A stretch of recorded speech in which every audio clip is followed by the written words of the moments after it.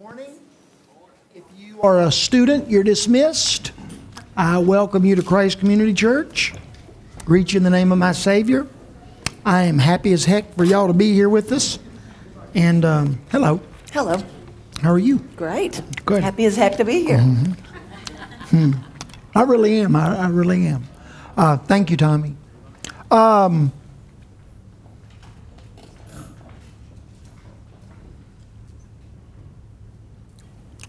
That song about learning to be content or that I am content. It's one of those songs, like songs, where you sing, Lord Jesus, I love you with all my heart. I wonder, always I'm a little uncomfortable with that. I just wonder if Paul said that he had learned to be content in whatever state he was in, I think in Philippians. He learned to be content. And it was I assume that means it's a process. That's a hard deal, isn't it? Being content. Christopher, thank you wherever you are. Thank you, sir. That was great. Got better every song. I mean, it was great. You know what the word Jireh means? Yeah. Do you know that? Yeah. Y'all know what that means? That The might word be Jehovah something Jireh. to know. Provision. God is our provision, our provider, our abundance, our sufficiency. Jireh communicates all those images. Abundance, provision, sufficiency. Jehovah Jireh. That's one of God's names. Yeah. Yahweh Jireh. Yeah. God of abundance, God of provision, God of sufficiency. Enough. God, the God who is enough, the God of abundance. Yeah, but I wonder if we, if that's how true that is of us. Yeah. I want to pray. Okay. Lord Jesus, you created the world one morning just because you wanted to. And you created us, and you hold this universe in your hand, and you keep it operating as it should. You cured people of leprosy and blindness. You raised people from the dead.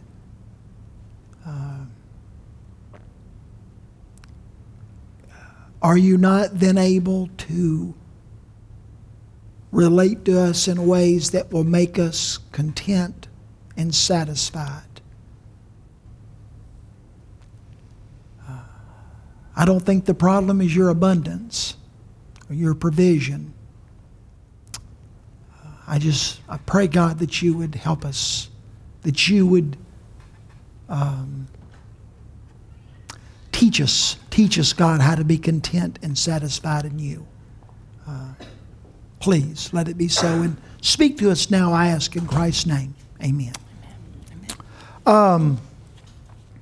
Morning.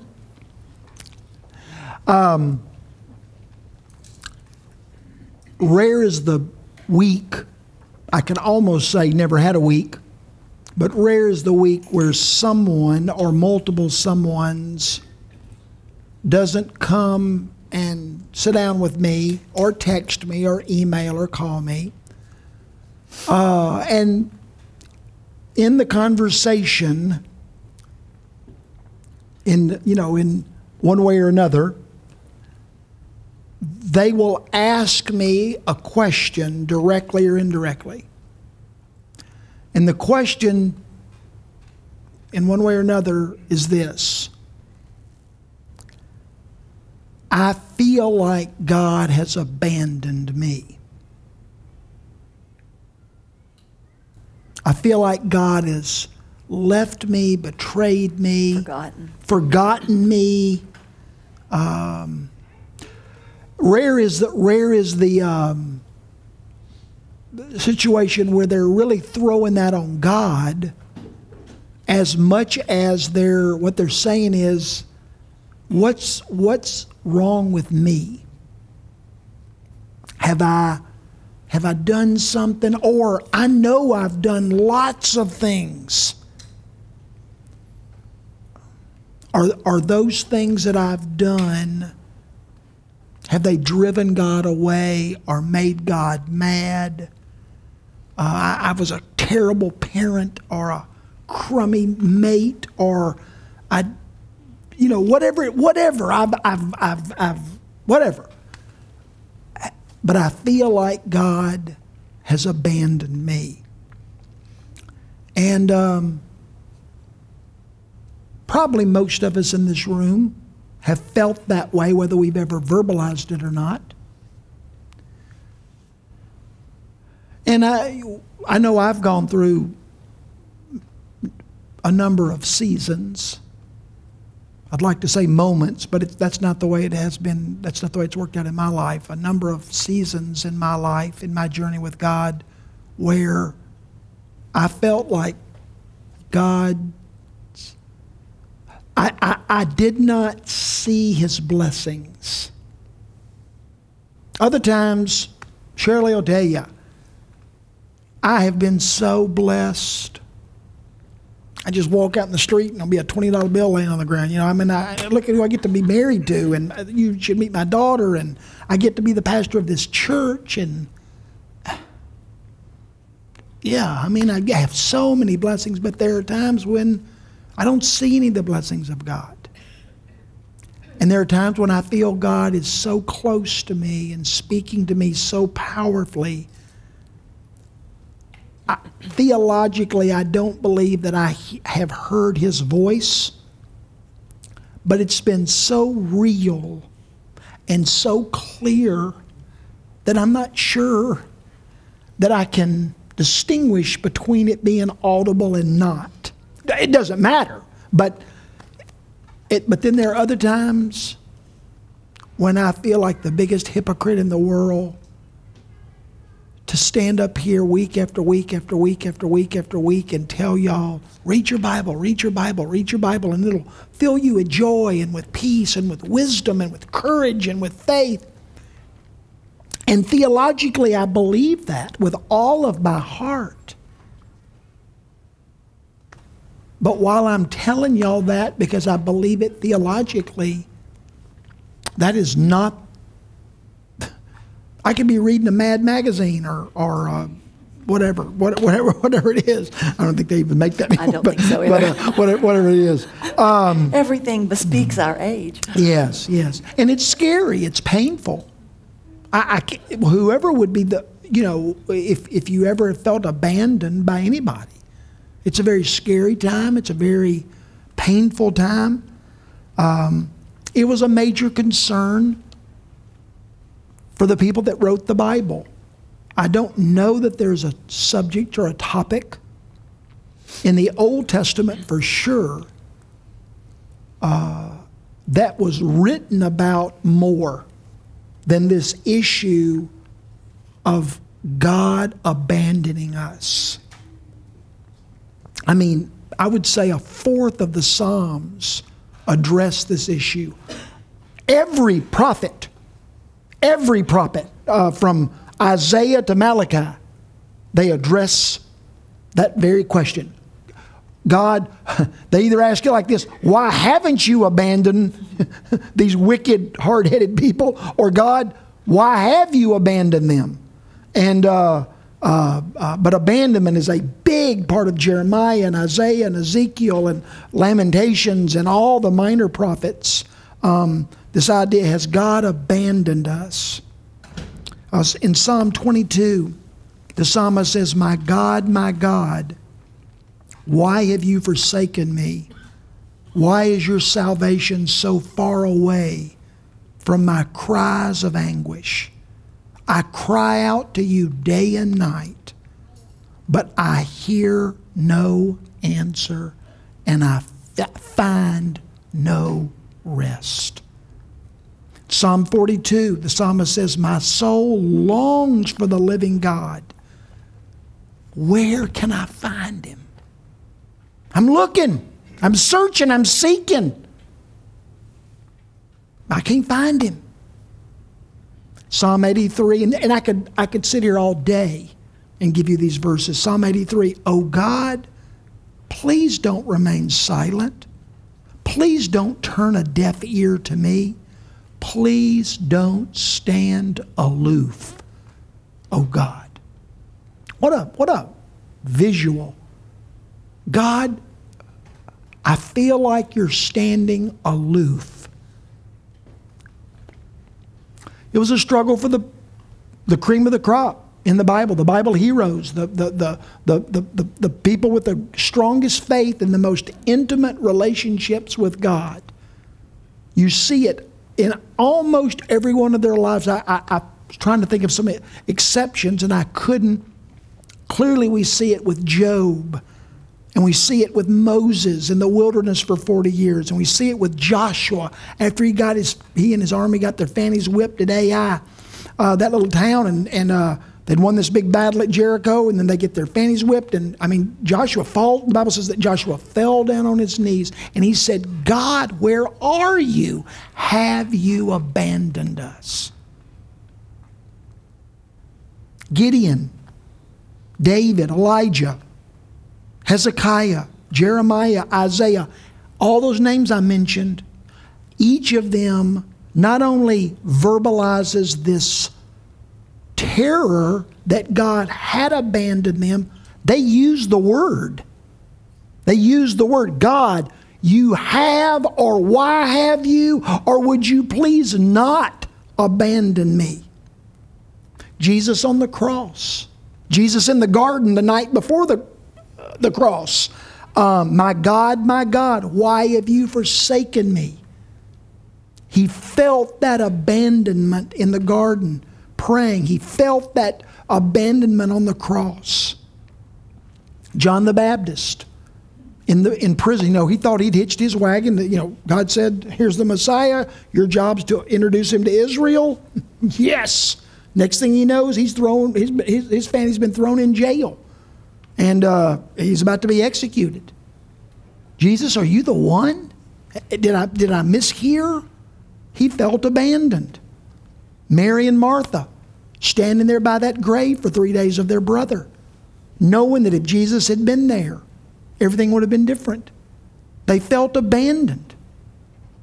Mary, the mother of Jesus, gazing at her son, who the angels had told her will be the Messiah and the Savior of the world. And she's watching him die on a cross. She felt abandoned. The day after the execution of Christ, with the disciples, don't you know, they were just sitting there going, "This did not go the way were we wrong? Yes. This did not go the way we thought it was going to go. Where is he? Yes. How could this have happened?" Yes. Mary Magdalene, who was delivered of demons, goes 7 demons, goes to the grave, and now not on that Sunday, but that day. And how could this be? How can this be? The Apostle Paul said in the forgive me, but I was reading it the other day. He starts listing all these difficulties and sufferings that he went through, and then he said, "We despaired even of life."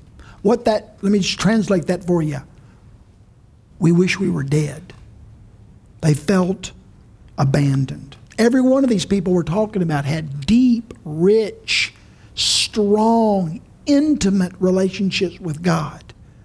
But they also knew of seasons where God felt or visually appeared to abandon them.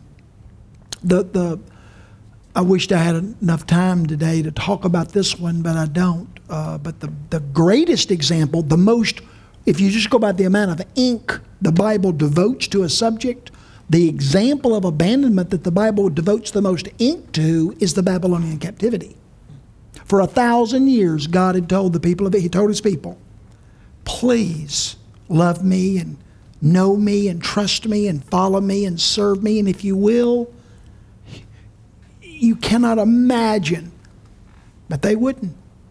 They were too selfish. They were too prideful. They were too independent. We're gonna do it another way, not your way. Just like Adam and Eve. Just like Adam and Eve. And finally, after 1,000 years, God said, okay. Well, actually, He'd been warning them throughout the 1,000 years.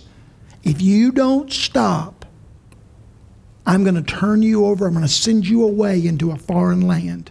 And that land ultimately was Babylon. And God, the writers of the Old Testament, the writers of the prophets, the way they wrote about it was, God has abandoned us to Babylon. That was the way they verbalized that. And it's true. God did abandon them into a very bad, desolate, slavery-type existence for 70 years. But you know what struck me as I was pondering that and reading passages addressing that, is that when the Bible uses the word abandon, that God abandoned His people into Babylon, we need to be very careful that we don't project onto Bible words how we interpret words, right? Because think about it. Where was God when His children, His people, were abandoned to Babylon? He was right there with them. Where was God? He was with Daniel. Where was God? He was with Esther. Where was God? He was with Nehemiah. Where was God? He was with all these different people. The three boys, Hebrew boys. He was with Ezekiel. When the first page of Ezekiel is writing about God's abandoning His people into Babylon. So he's sitting by this river, the Kibar River, and God's right there beside him. I think it's very important that we try to see what the Bible's talking about when it says, does God abandon His people? Yes. And for us to sing songs and have Bible verses on our walls and to cherry pick verses that talk about the opposite, we need to be very careful. The whole counsel of God, right? It's not, I can read you a verse. I'm going to read you a bunch of verses here in just a minute about God never leaves us or forsakes us. Hebrews 13. What is it? Hebrews 13. Hebrews 13. I will never leave you or forsake you. Okay? Is that what the Bible says? No, that's not what the Bible says. That's what that verse says. This is what the Bible says. And the Bible talks about abandoning His people. But when God abandons us, He's with us in the abandonment. Even in our abandonment, God is present. Isaiah 54 says this, briefly I have abandoned you, but with deep compassion I will bring you back. One last thing that I want you to share with what you were telling me about. I talk to a lot of couples just about every day. And it doesn't take a rocket scientist, and it doesn't take a lifetime of talking to people to come to the realization that it is impossible. Hear me well, because some of you are doing this. Some of you are doing this, and you need to, I'm rebuking you in Jesus' name. Okay, I love you, but I'm rebuking you. Okay? It is impossible to create a healthy, strong, loving marriage, or any other relationship, I'm just picking on marriage, where you have a fear of abandonment or where you have a threat of abandonment. Let me say it one more time. It is absolutely, with my hand on the good book, impossible to create a healthy, strong, satisfying relationship with a same parent-child, no different. Friendship, pick a relationship. I'm just picking marriage. Why does our marriage stink? because you threaten me all the time when you get mad that you're leaving. That's why it stinks. Why does your marriage stink? Well, because every time I come home 15 minutes late, where have you been? Who have you been with? You don't love me. You don't love me. You don't love me. Eventually you go, well, maybe I don't. I sure don't love how I feel right now because you're driving me stark raving crazy. We can't, and when we project that onto our relationship with God, God doesn't love me. God doesn't love me. God doesn't love me. God doesn't love me. Or if God doesn't come through, I'm to heck with him. You can't build a good relationship with another person, God or anybody else, where there is a fear of abandonment. Has God deserted me? Or the threat of abandonment. If you don't fix my kid or my marriage or my health, I'm out. Good. I'm reading this terrific book called Learning to Walk in the Darkness by Barbara Brown Taylor. And she talks about, I was reading it this week, and she talks about divine abandonment. So I'm going to read just a little bit from it. Please. Please. She opens with this verse from Isaiah. I will give you treasures of darkness, God says, and riches hidden in secret places, so that you may know that it is I, the Lord, the God of Israel, who call you by your name. So she is talking about literal darkness and also, of course, figurative darkness. And she says that she's talking about the familiarity of divine abandonment. In other words, that it is a common thing to feel that God has left us. And she says this, step one of learning to walk in the dark is to give up running the show. Meanwhile, here is some good news you can use. Even when light fades and darkness falls, as it does every single day in every single life, because she talks about literal darkness and figurative darkness, God does not turn the world over to some other deity. Even when you cannot see where you are going and no one answers when you call, that is not sufficient proof that you are alone. There is a divine presence that transcends all your ideas about it. So the presence is larger than our idea of it, our knowledge of it. Along with all your language for calling it to your aid, which is not above using the darkness as a wrecking ball that brings all your false idols down. But whether you decide to trust the witness of those who have gone before you, or decide to do whatever it takes to become a witness yourself, here is the testimony of faith. Darkness is not dark to God. The night is as bright as the day. Read that sentence one more time, friend. I'll start here. Whether you decide to trust the witness of those who have gone before you or decide to do whatever it takes to become a witness yourself, here is the testimony of faith. Darkness is not dark to God. The night is as bright as the day. She goes on, I've read this book before and I'm reading it again, to declare that God speaks from the darkness more than the light. He speaks from the cloud more than he speaks from the clarity. That's her premise of this book. And she goes on later on to talk about how it's when we're in the dark, we can't see 5 inches in front of us. That's when our ears are most able to hear.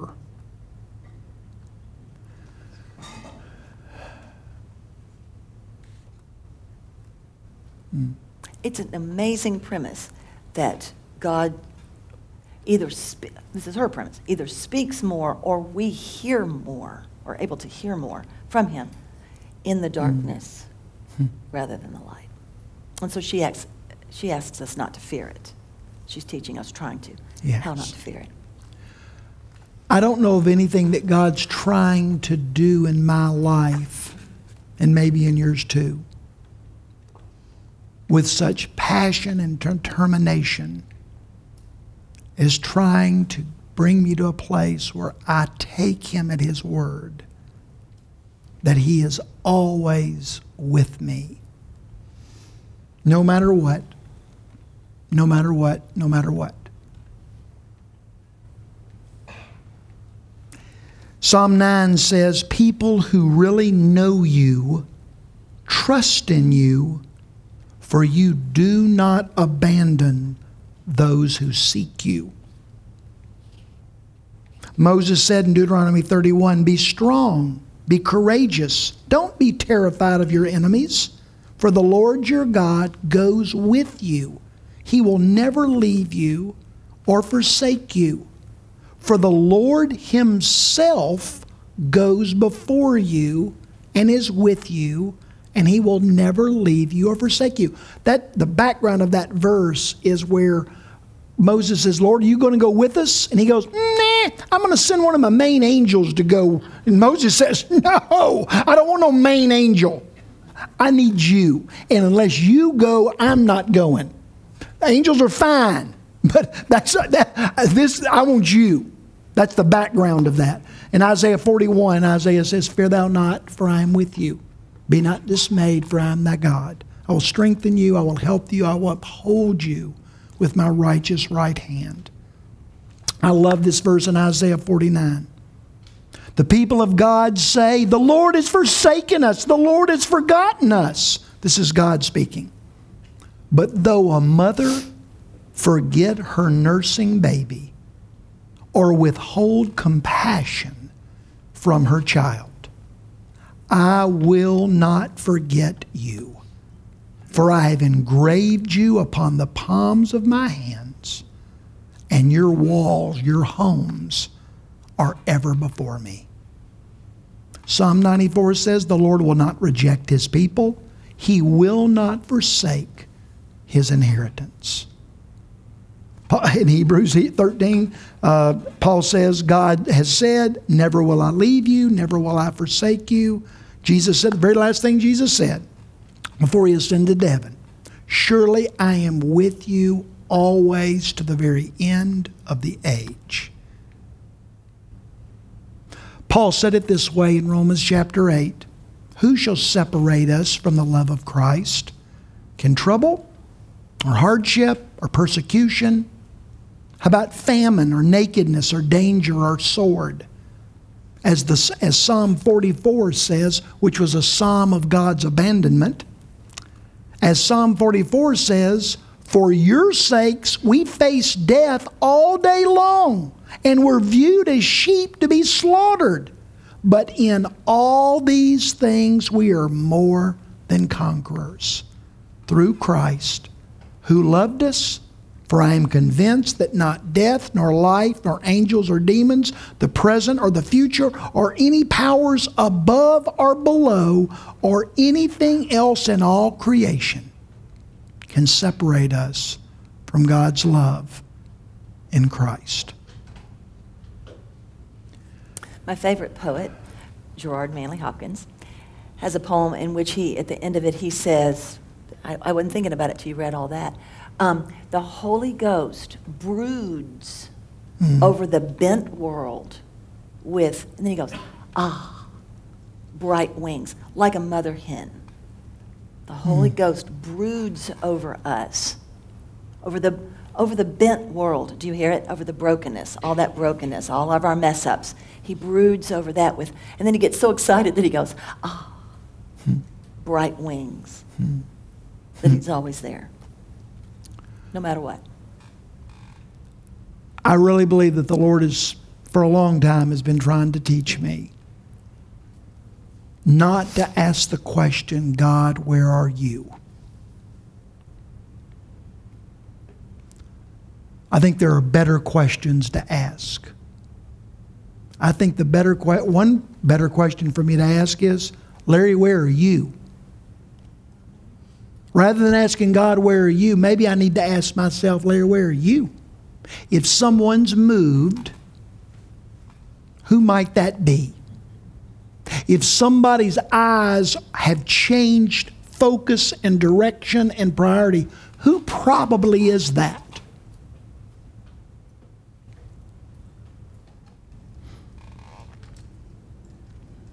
Where in my life might I be disobeying, distracted?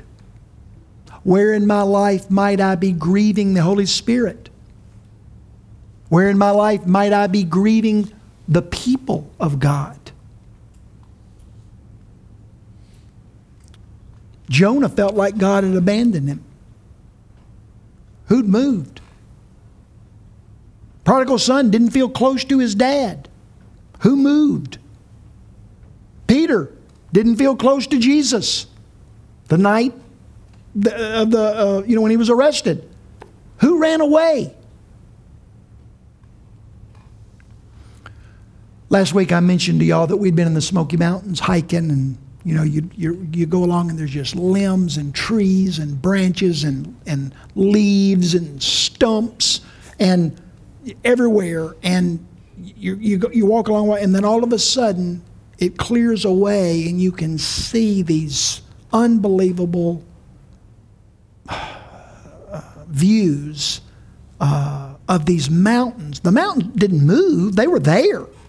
I just couldn't see them. And then when everything cleared away, you're like, oh my gosh. Is God in these times of darkness?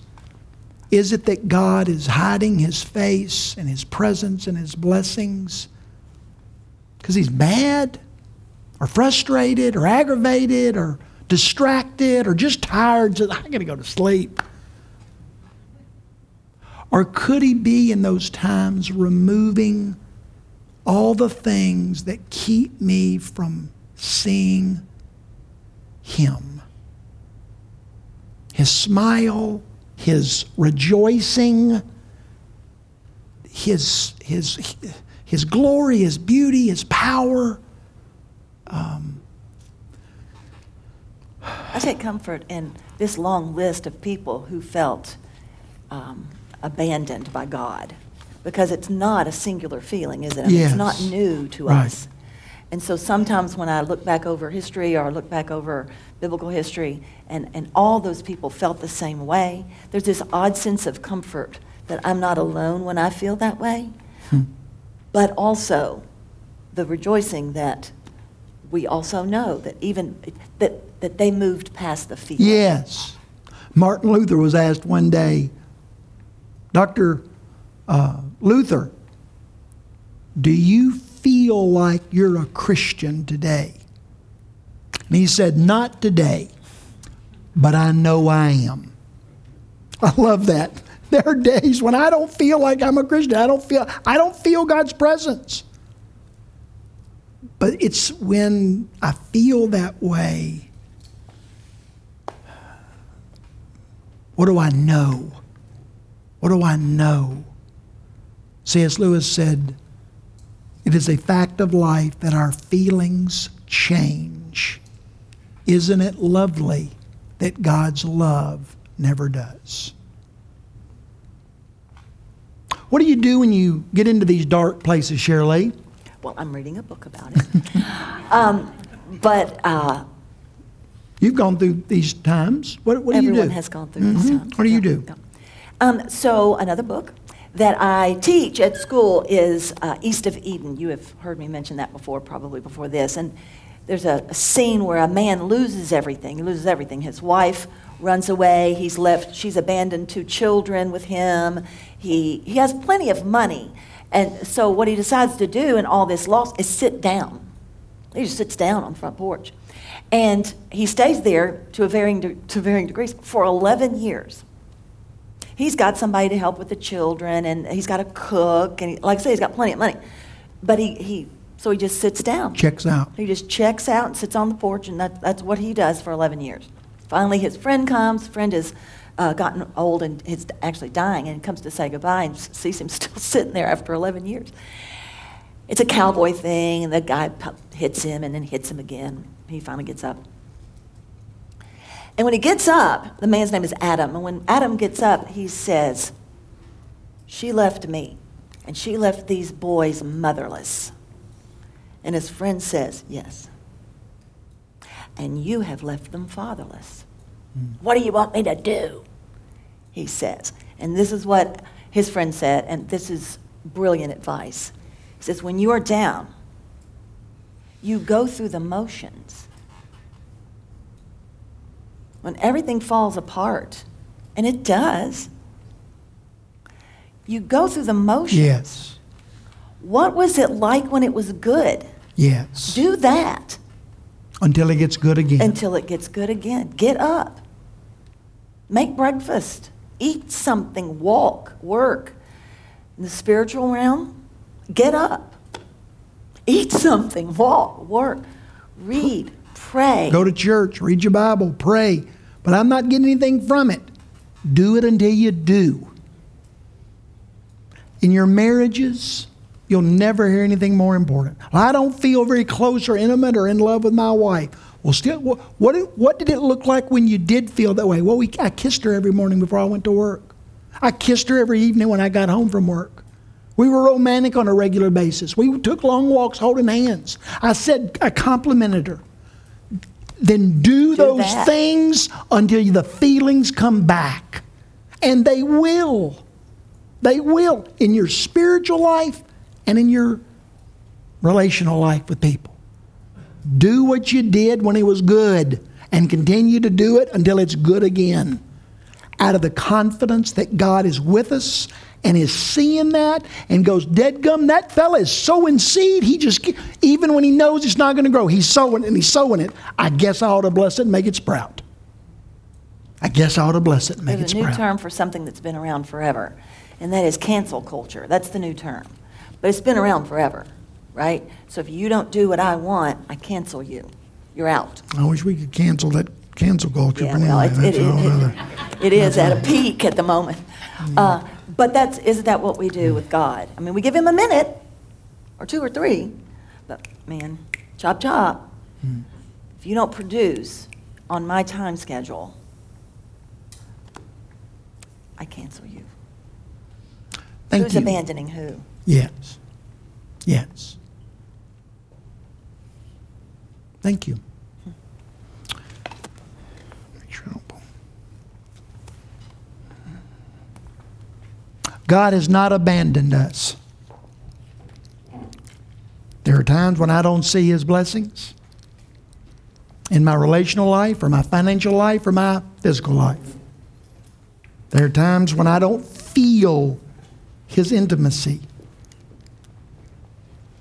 But God wants to get me to a place, and He wants to get you to a place where we trust His character, His promises, His track record, that He is with us. He is with us. He is with us. That passage that I sent y'all this morning out of Habakkuk.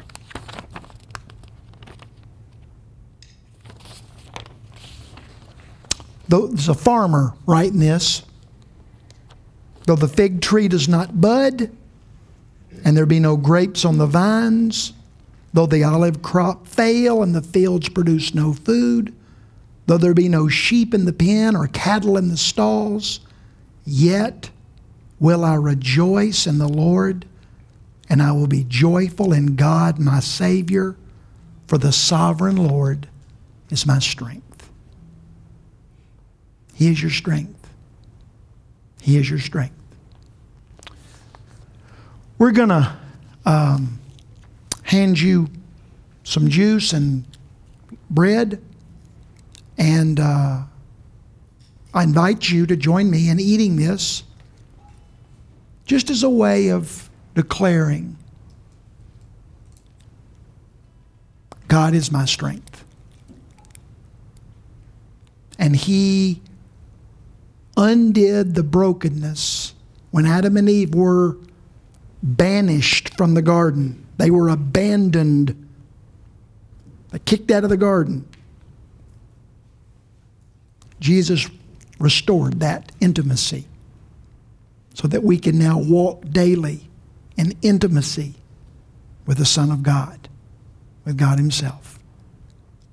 And because of what He did on the cross, I personally am the beneficiary of that restoration.